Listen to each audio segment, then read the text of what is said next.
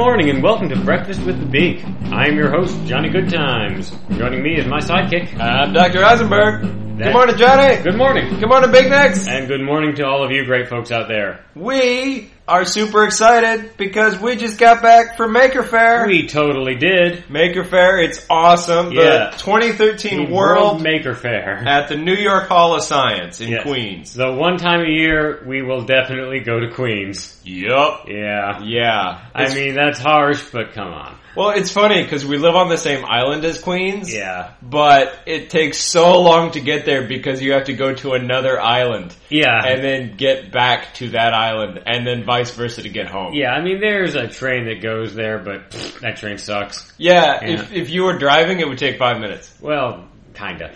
Ish. If you were plowing through buildings. Well, you know, as the crow flies. It's not about crows, it's not about Queens, it's about the World Maker Faire that happened to be in Queens, but it's not about Queens. Which is awesome. It's one of my favorite things to do every year. It really is, yeah. Yeah. I mean, like we went last year. Yeah. And like 5 minutes after getting there, we're like, we're coming again next year. Hell yes. Yeah, so. Like as annual events go, it's like Maker Faire, Free They Might Be Giant show in the park, Christmas. Yeah. Like in that order. Macy's Parade, whatever. We went. We made fun of it. Who gives a shit? Yeah. Ice skating at Rockefeller Center, whatever. Fuck that. Yeah, have fun with the tourists, dum-dum. Yeah. You know, oh look, I'm in a bad movie with some guy. Well, who cares? Yeah. Yeah, no. I mean, I maybe that's just me being bitter. I don't ice skate. I would fall on my ass. Yeah. I've never done it. But, I guess Mermaid Parade is cool, but Yeah. I don't go because I don't like the sunshine. yeah, neither do I. Yeah. So it's good for them. But anyway, Maker Faire is totally up our alley. it really kind of is. And if you guys like this show, fair chance you'd like it too. You know, Yeah. if you have the opportunity to go one, because they do them all over the world, not everywhere though. Not everywhere. Like, I mean, the other really big one is in San Francisco. Yeah. And then they do smaller ones here and there. Like, this is one of the biggins. And, Yeah. good lord. It is, I mean, like, for those not in the know, Yeah, let's give them a little background on what Maker Faire is, first of all. Maker Faire is the, annual or semi-annual, whatever, Right. coming together of a whole hell of a lot of people in the maker movement Yeah. and the people who do, Make magazine, that kind of stuff. I mean, they certainly use a similar font, whether they're affiliated or not. They're absolutely affiliated. Oh, right, their store has... You get a the biggest- discount on tickets if you buy a subscription to their magazine. And they have the store where they sell kits is the biggest tent in the joint. Yeah. So... Yeah, yeah. Just the quote-unquote gift shop of the fair is this huge tent with rows and rows of, like, robot parts. Yeah, and like electronics kits and microcontrollers you can solder at home so that you can control your blender with your computer or your iPad or whatever. Yeah. The maker movement is straight up people who like to make shit. Yeah. Yeah. It is people who want to say, I mean, it's a whole lot of impulses coming together. Mm-hmm. It's just people who enjoy making stuff because it's fun. Yeah. People who do it for practical reasons, because nice things shouldn't be expensive. Mm-hmm. And cool things shouldn't necessarily be, scaring people off or being, seen as too difficult. Yeah, like you see, every once in a while you see videos of like, some new Japanese robot. And if your first instinct is like, oh my god, that's so amazing and advanced, I could never make that, Japan's like fantastic. Yeah. And Japan is great, but anyone can make a robot. Yeah, I mean, maybe not that robot, maybe not an ambulatory robot that plays the trumpet or does a fan dance. But yeah, you can certainly make a robot. You start small. Oh yeah. No, there was a whole little booth set up for, I think they're called like Hexbugs or Hexbox or something.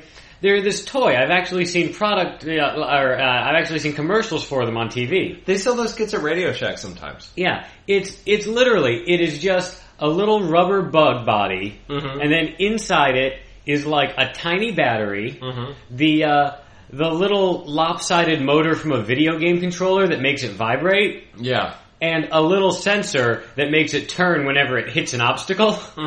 And that's all it is. And then you put it down and it vibrates on its little legs and will like find paths through stuff. Yeah. And it's like 3 parts. It's got to be cheap as hell to produce, you know. And yeah, I mean, once they make those microchips, this level of microchips, because this is sort of inspired by the Beambot innovation. Yeah, it's very similar to a robot I actually built. Yeah, the MouseBot. Right.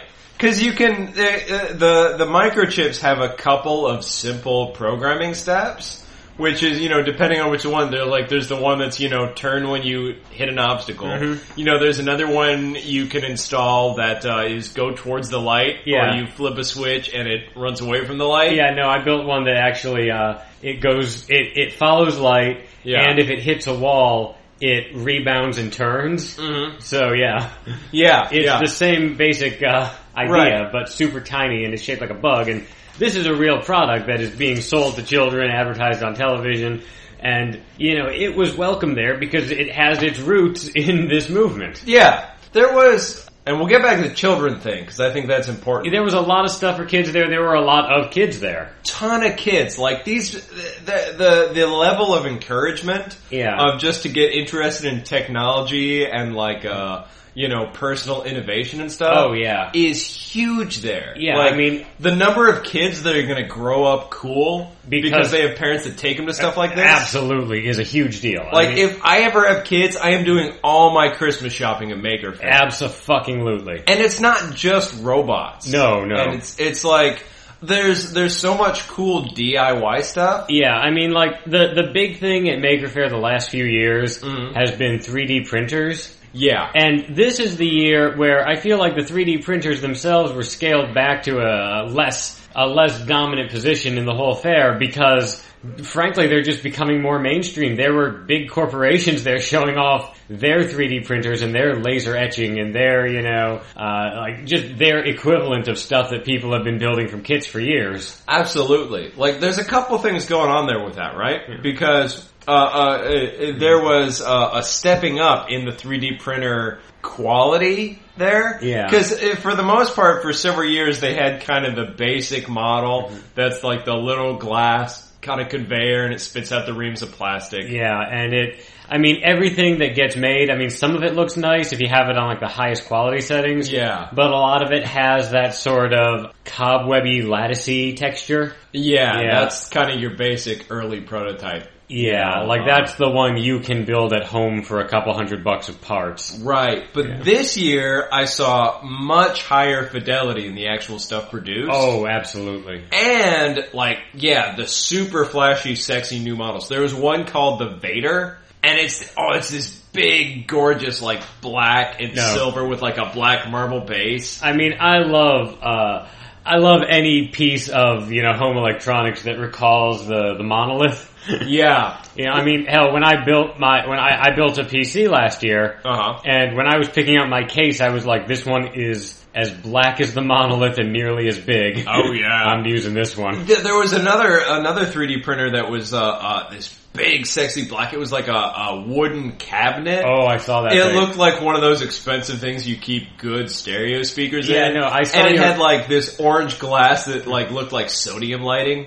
I saw your photo of it. I actually missed it at the fair itself. I saw your photo of it. I'm like, what the hell is this? And then I realized what it was. Yeah. Like, the reason you thought you saw fewer 3D printers is because they had, like, the next generation of 3D They were just getting sexier. They were, they didn't all look like they were held together with Legos and duct tape. Not that I don't mind a device held together with Legos and duct tape. Well, here's the thing with Maker Faire, because you've got parallels, right? You've got, on the one hand, the hobbyists and the people who just make all kinds of stuff, screen printing and like weird guitars made out of weird stuff. Oh, I love those guitars. But they're also very cutting edge. Oh yeah. Like they were talking about 3D printers a decade before it was on the news. And now this year, and a lot of it has to do with, you know, guns. Because people will talk about it faster if it's about guns. But even stuff about, like, you know, revolutionizing manufacturing and whatnot. Yeah. I'm seeing so many segments on the news this year. They've been talking about it for at least 10 years. Oh, yeah. Easy. No, I remember reading the first chunk of Cory Doctorow's book about 3D printing, like in 2005. Yeah. And then fucking waiting 5 years for it to come out.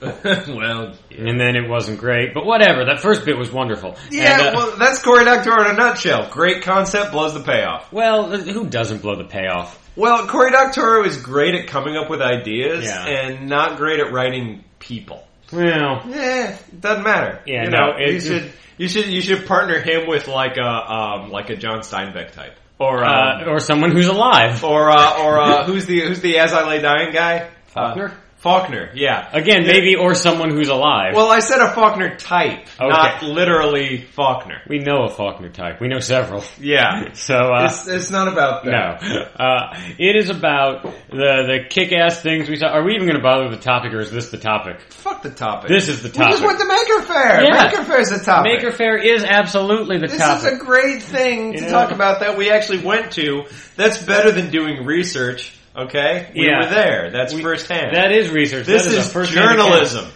We are a primary source. Yeah. Damn it. The other way, though, that I think they're very cutting edge is, okay, this summer there was an article in, I forget, the New Yorker or one of those. Something that everybody pretends they read. Yeah. Yeah. And there was a big article that was like, the new domesticity. And it was Oh. about like the trend of like people knitting on the subway and making their own jam and stuff. Yeah. And that's cool. I am totally up for people making their own stuff. I've made almond butter. But the way this article was framed was that like they went to, you know, a farmer's market and like for the first time realized, oh my god, somebody's brewing beer at home? It's like, Yeah, it's like, wait a minute.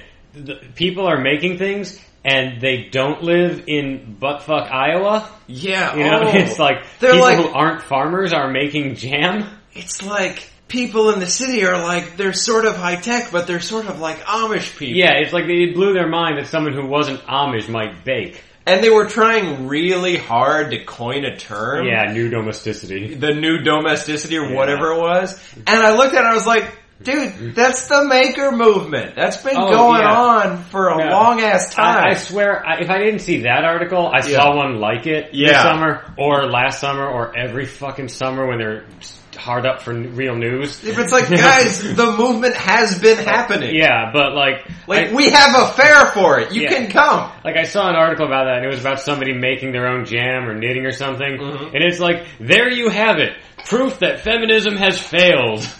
What the hell? I know. It's ridiculous. It's like, oh, look, they have nice things for cheap. Yeah. I feel like this maybe is a failure of capitalism. Yeah.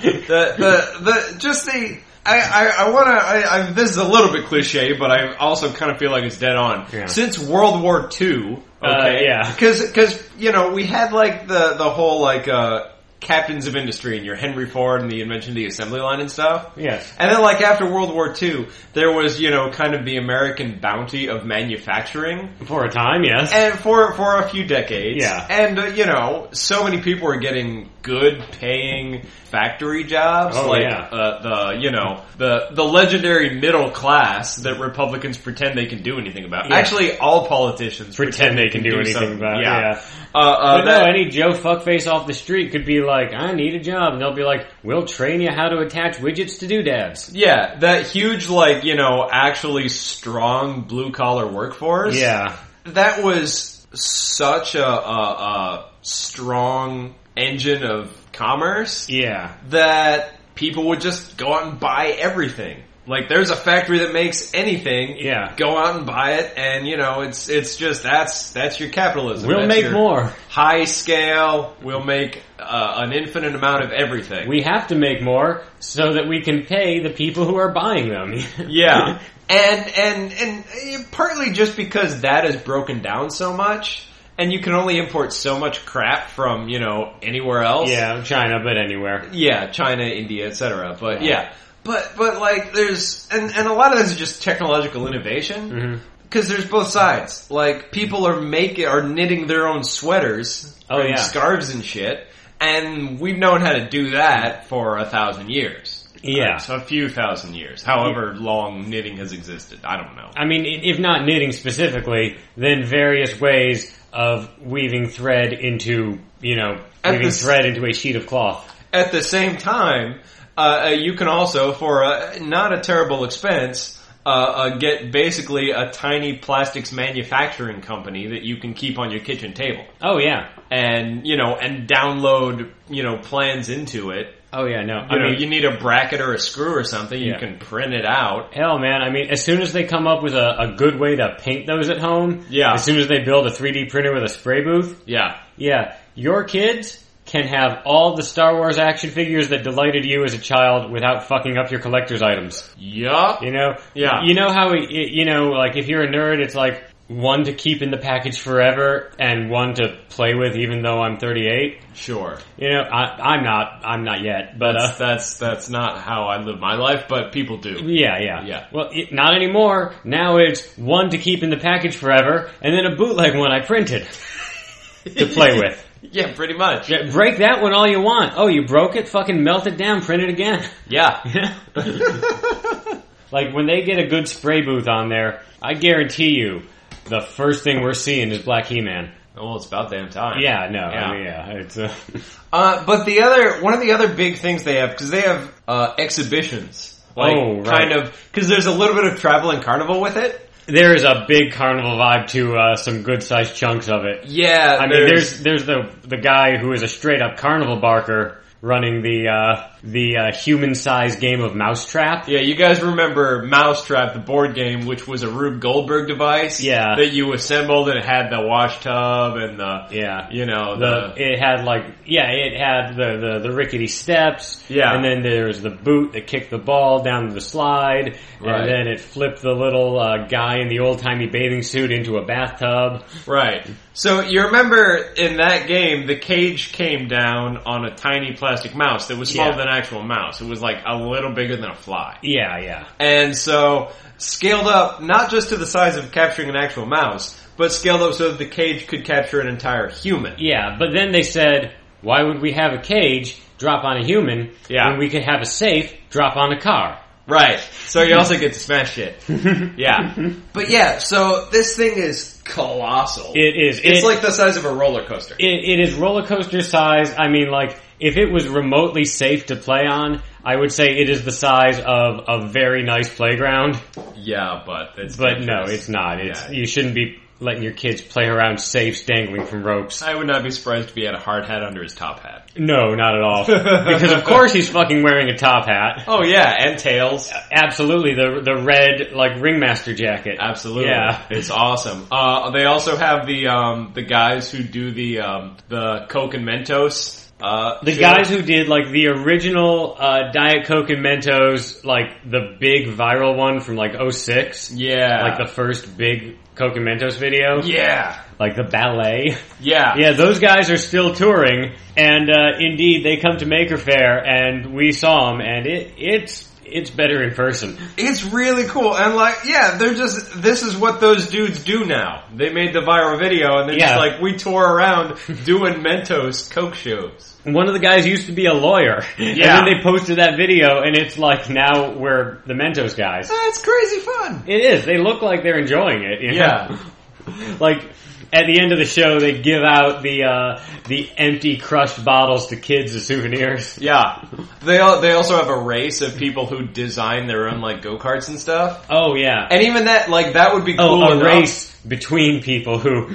Right. Not, like... a race of underground dwellers whose entire economy is go-kart. That'd be awesome, but we don't have that. That's like a Star Trek alien where there's like a planet of people who all do one thing. Yeah. Yeah. No, as far as we know, the mole people do not have go-karts. But, come talk to us, mole people. Yeah, you can't prove that they don't. But no, they do have a go-kart track with bleachers. Yeah. But the cool thing about the go-kart track is it would be cool enough if everyone just made their own go-karts. That would be awesome. It also goes completely off the rails. I watched it for a while, and at one point, one of the racing teams, they stop halfway through, and it's like a couple of guys, and then the driver is this like beautiful woman in like a ball gown, and they get out a bunch of like big pieces of paper and lay them down. and they lay down some paint and a paintbrush, and the woman gets back in the go-kart, and she drives in figure eights around the paper, sticking her arm out and painting the different papers while she's driving around them, and then gave it to the audience. I also saw, I didn't see in person, but you had a picture of a blue shell from Mario Kart. Oh, yeah. Was that part of the go-kart, or was that part of one of the other robot competitions? No, it was just something some guy made. I don't know if he printed it or if he just sculpted it. But. Well, it was definitely a blue shell with spikes from Mario Kart, and it was on a little chassis that could zip around. Yeah, and it was like life size. Yeah. Like if that was a real kind of turtle. Yeah, no, it was the size it would be if Koopa Troopas existed. Yeah, so that was awesome. And there's a lot of cool customization stuff. Oh yeah, there's a lot of people just modding shit, not even making shit. You know? Yeah, I mean, there's the obvious. There's people like printing their own T-shirt designs. Oh which yeah, is cool. I mean, like classic like screen print. Oh yeah, I mean, a lot of them use the press. Like they still do it by hand, but they have the big, expensive, several $1,000 press and a big space to do it in. Right. I mean, I found a crew of people who are doing it by hand. Just slap the screen down, take the squeegee over it, hold it down with your fucking knees, like I do it, Mm-hmm. And lucky me, I was wearing one of my better shirts that I've done that way when I met those people. Yeah. And they were like, oh shit, that's a crisp line. That's true. Most of the t-shirts you wear are t-shirts you designed yourself. Yeah, no, if it has something on it, chances are I put it there. Right. Yeah. Well done, sir. I mean, that's the only way to do it. I mean, people who buy things are suckers. I mean, that is the thing. I mean, like there is a certain strain of like the Ron Swanson impulse, like the live in the cabin and bury your gold bullshit. Yeah. But mostly it's the Ron Swanson of people who buy things are suckers. Yeah.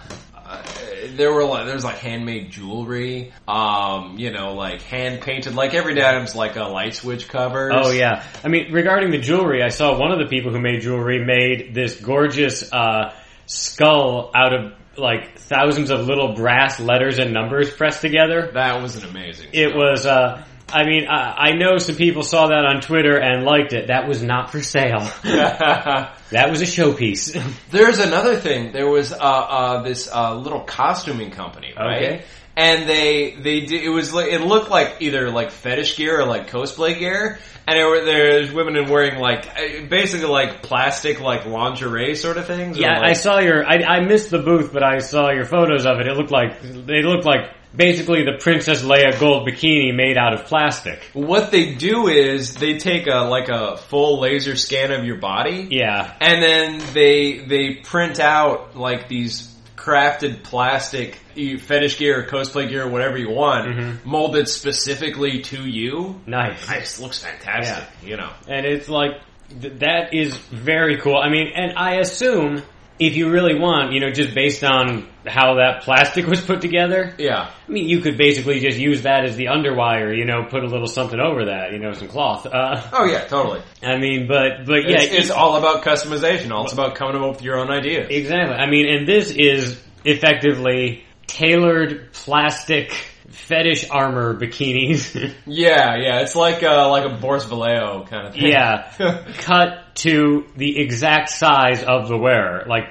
Tailored, as I said. Yeah. But are you paying tailor prices? Fuck no. You're paying 5 minutes of standing in front of a laser prices, which I assume is less. Yeah, and whatever the workshop and the 3D printer are. Yeah, whatever the cost of a tiny little bit of plastic is. Yeah, I mean, the cool thing about 3D printer clothing is like once you've got the basic design, you take the scan and you just like change the number parameters to match, the body, and you can just print that out. Yeah. Like that's kick ass. Well, that's exactly it. It's the what was so revolutionary about digital content when that was a new thing, a number of years ago, was that if you make one, you instantly have the resources to make an infinite number of them. Yeah. You can give away as many as you want and nobody will ever have less. This is the big thing about like 3D printing and home manufacturing in general, right? Yeah. Because Like, right now, people are making a lot of plastic toys, and, who cares? You don't need that many plastic Basically, toys. all you can make right now is toys, but... Right. I mean, you can make other stuff, but... I mean, you can make the plastic gun, but who cares? Well, like, if you have a workshop, you can make a real gun out of metal. Yeah, and, I mean, like, there are people making, giant Tinker toys that they build stuff out of, and those are actually pretty sweet. Those look sturdy, but, Right, but here's the thing. Yeah. Like, the general principle is you take raw materials and you turn them into stuff. Yes. Eventually you use these techniques with things like metal and alloys, and you print circuit boards and stuff. Yeah. Eventually can make anything. Certainly, no, the technology looks on pace to continue down the path it's on. It's happening rapidly. So we saw one lesser version of this with the whole digital download thing that's been going on for 15 years-ish. Yeah. Since people had enough computing power to make it anything, Napster, etc. Yeah. So, like, with, like, music sharing, right? Mm-hmm. On the one hand, on the record company kind of thing, it's like, oh, you're stealing this. Well, here's the wrinkle, okay? If I buy a CD and then make a copy of it and give you the copy, it's like, then we both have it. It's not the same kind of material theft because you didn't take my CD away to have it. Yeah. Yeah. No, that like the CDs in the stores are theoretically still there to be sold. And I'm not saying people shouldn't be paid for their creativity. They absolutely should.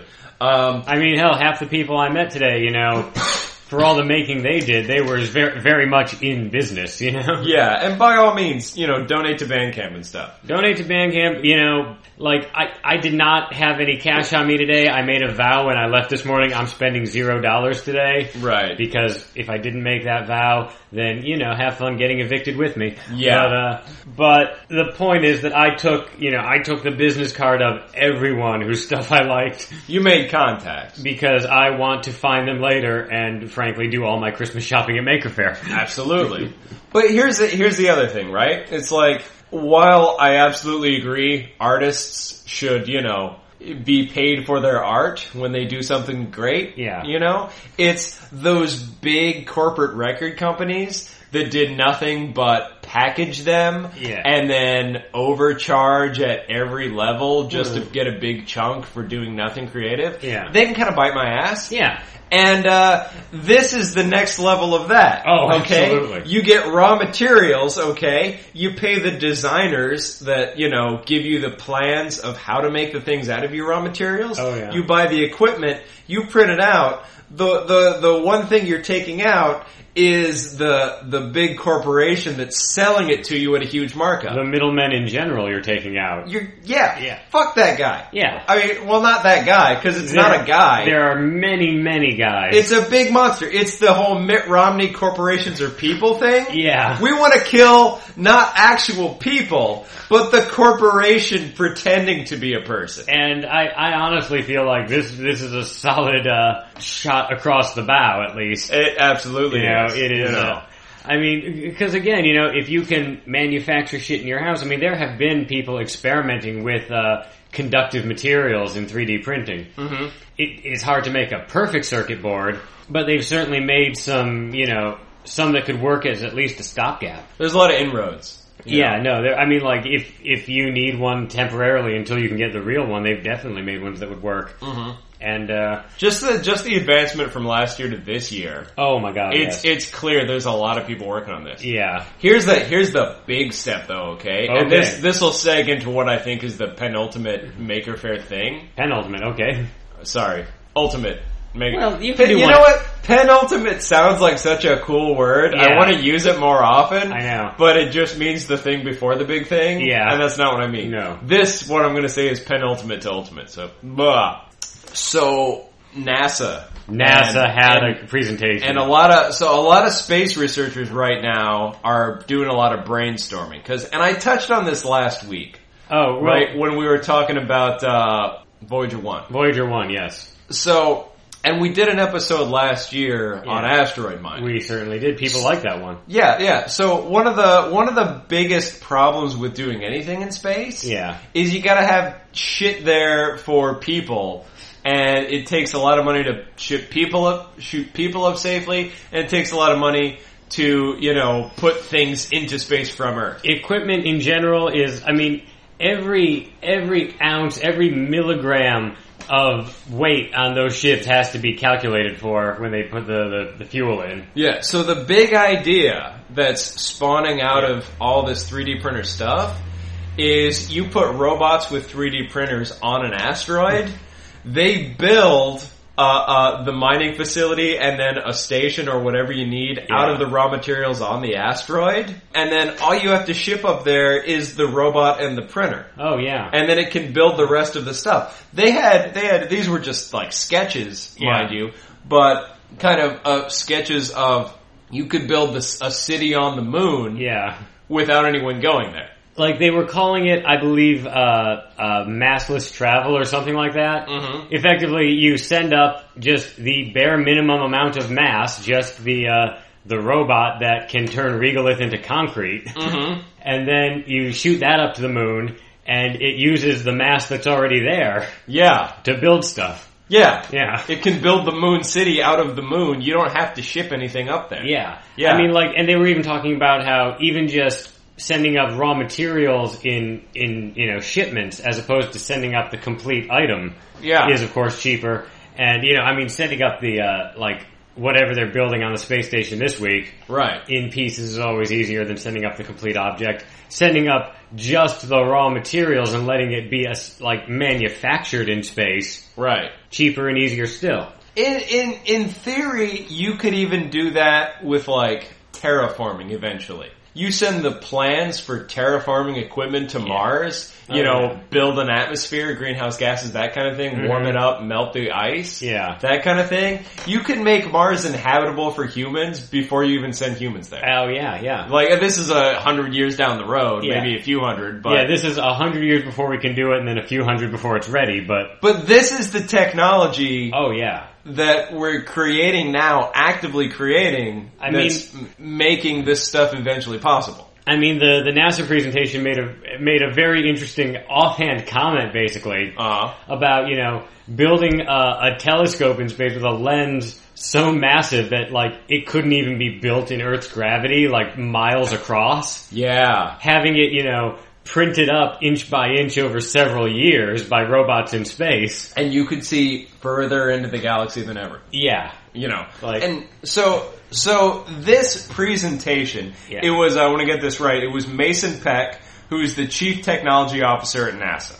Okay? Yes. And he had a presentation called NASA's call to making space. NASA's call to action for makers who want to explore the universe. Oh yes, this is where it gets fun. This is amazing. This is the power of kind of the maker movement. This is why it's so notable. Mm-hmm. NASA is actively reaching out to the community of tinkerers, home designers, just innovators who have no official capacity. Yeah, they're reaching out and saying, give us cool ideas. Yeah, and they're also saying launching your own spaceships is not just for billionaires. Yeah. You can buy this little cube that you can launch into space, or you can fill out a form and get NASA to launch it into space for you. And it is indeed an actual spacefaring vessel, a tiny one, but a spacefaring vessel that you can build. Yeah. And in mechanic parlance, it is street legal.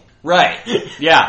Because basically, people say this from time to time. The original Apollo missions, the computers on your smartphone are more powerful than the computers they had on that ship. Yeah, no, they straight up had one of those little spacecraft powered by a smartphone. Yeah. Because the smartphone has the gyroscope, it has it can orient itself, it has GPS, it has all the stuff you need. Right, and it has a transmitter. You can communicate it with it via your computer or whatever. Yeah, it has everything you need for a space mission, basically. Yeah, some programming tweaks on basically that technology, and you can shoot your tiny little, 5x5 satellite up in there, and then you can communicate it to do with whatever you want. Take pictures of the Earth. Yeah, like you stick a literal iPhone inside of it.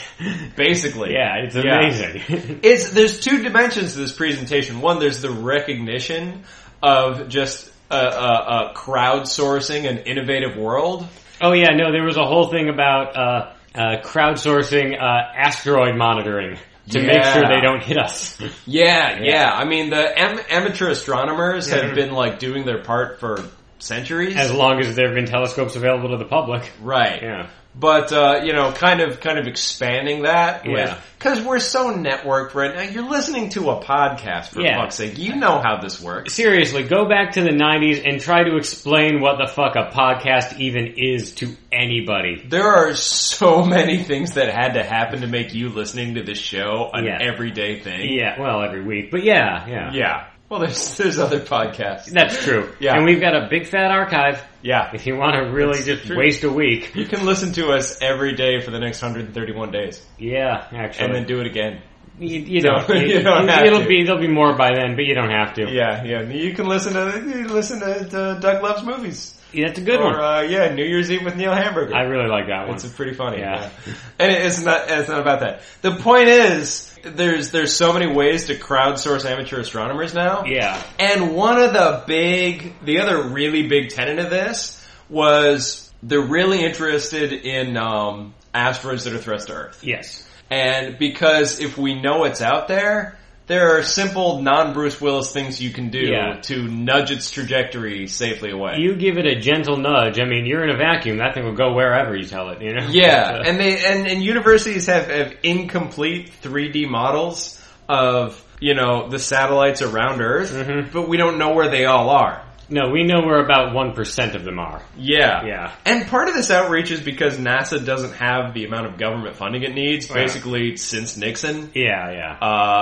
But even if they had all the funding in the world, one source of innovation, it can't compare to millions of creative, independent people kind of just spitballing ideas. Oh, certainly. And, I mean, they want to... They want to monitor asteroids. They want to send a little ship or a probe out towards around the orbit of Venus to then look back at the Earth. I love this. This is an independent company. It was, I think they have donors. I can't remember exactly where all their money's coming from. This might be a fucking Kickstarter. It might be a Kickstarter. It's called... So one of the other problems with asteroids is... It's easy to see out. It's hard to see towards the sun. Yeah, the sun's so damn bright. We send a probe out to look back at the Earth, and the sun's in the background, backlighting everything, ruining our view of the asteroids. Isn't it like a French company or an Italian company or something? It might be. Yeah. But it's called the Sentinel, and they're building it now, or they're working on it. Yeah. And what it does is it orbits roughly around where Venus is.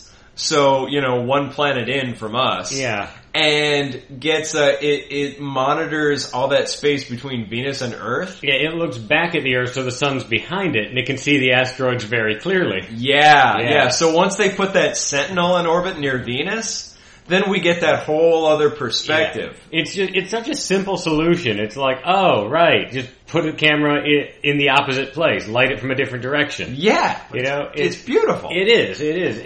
And the amazing thing about this is even the projects that run into the billions of dollars, still not many billions of dollars. Certainly not funding a war billions of dollars. Well, that's the thing. Anything like a large country spends money on it makes this look like peanuts. Oh, certainly, yeah. No, there's so much cool shit there. Not just avoiding asteroid impacts, which, come on, we can do this world, Yeah, but this is the amazing thing about Maker Faire, because, on the one hand, you've got, people who like to make their own puppets. Yeah. And, mom and pop, innovative fresh bakeries. Yeah, guys who make electric guitars out of tennis rackets. Yeah, there was the tennis racket guitars. There was I think there are a couple who make, gourmet peanut butter. Yeah. Small batch organic peanut butter. And people who are really into compost. Compost, yeah. People who are into farm machinery that you can run by riding a stationary bike.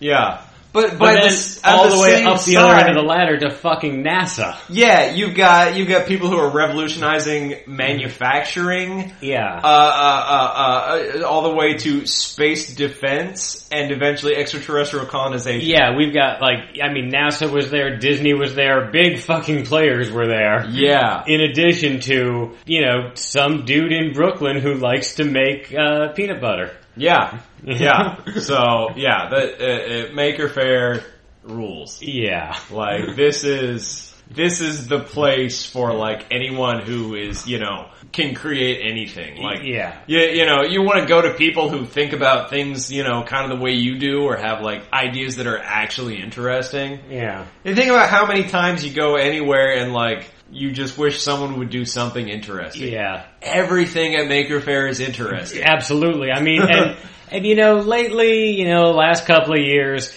techno-utopianism gets a bad rap. Because Silicon Valley's full of dicks who are pricing everyone out of San Francisco. Yeah. And just being dicks. Yeah. In the world. Sure. But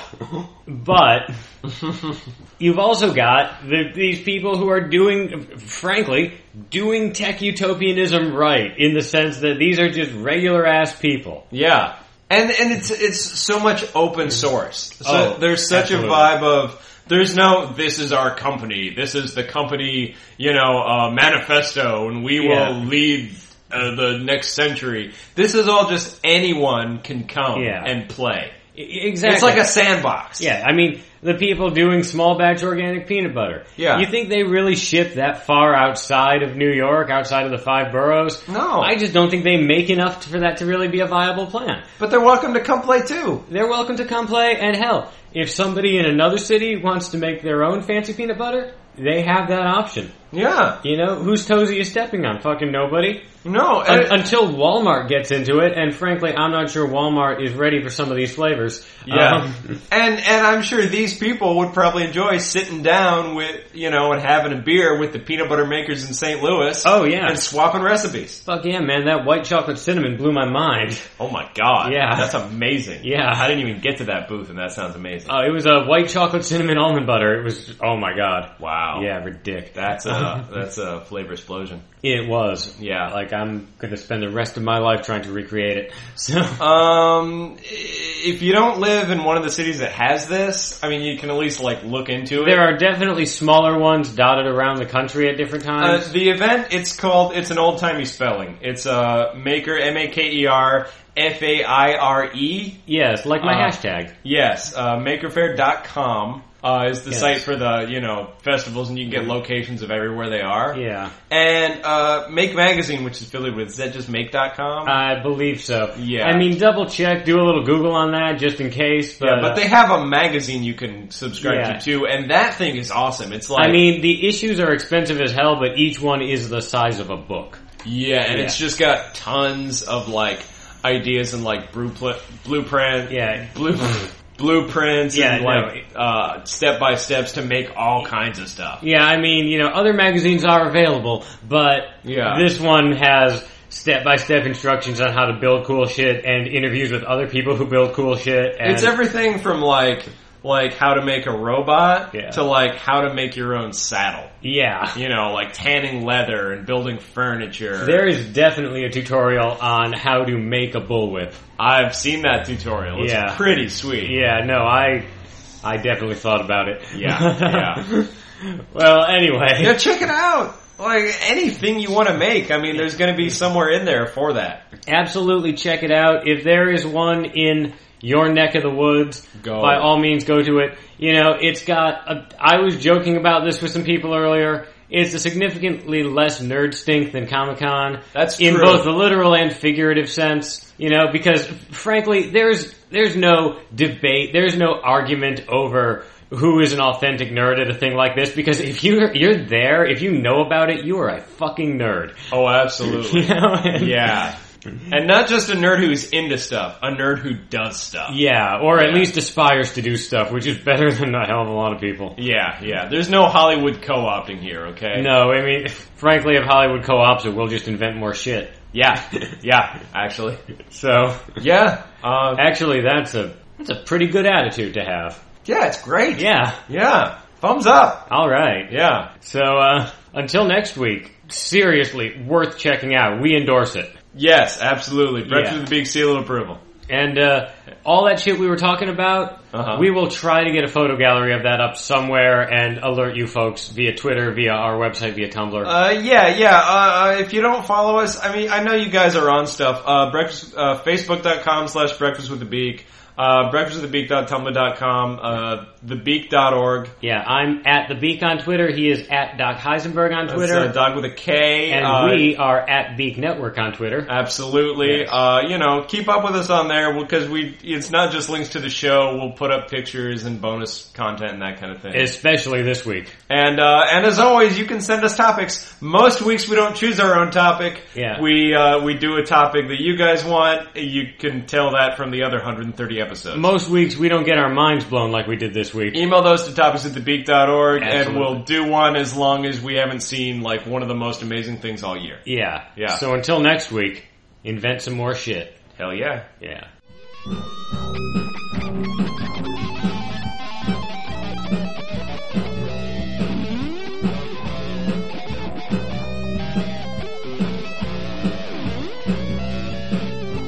It's not rocket science.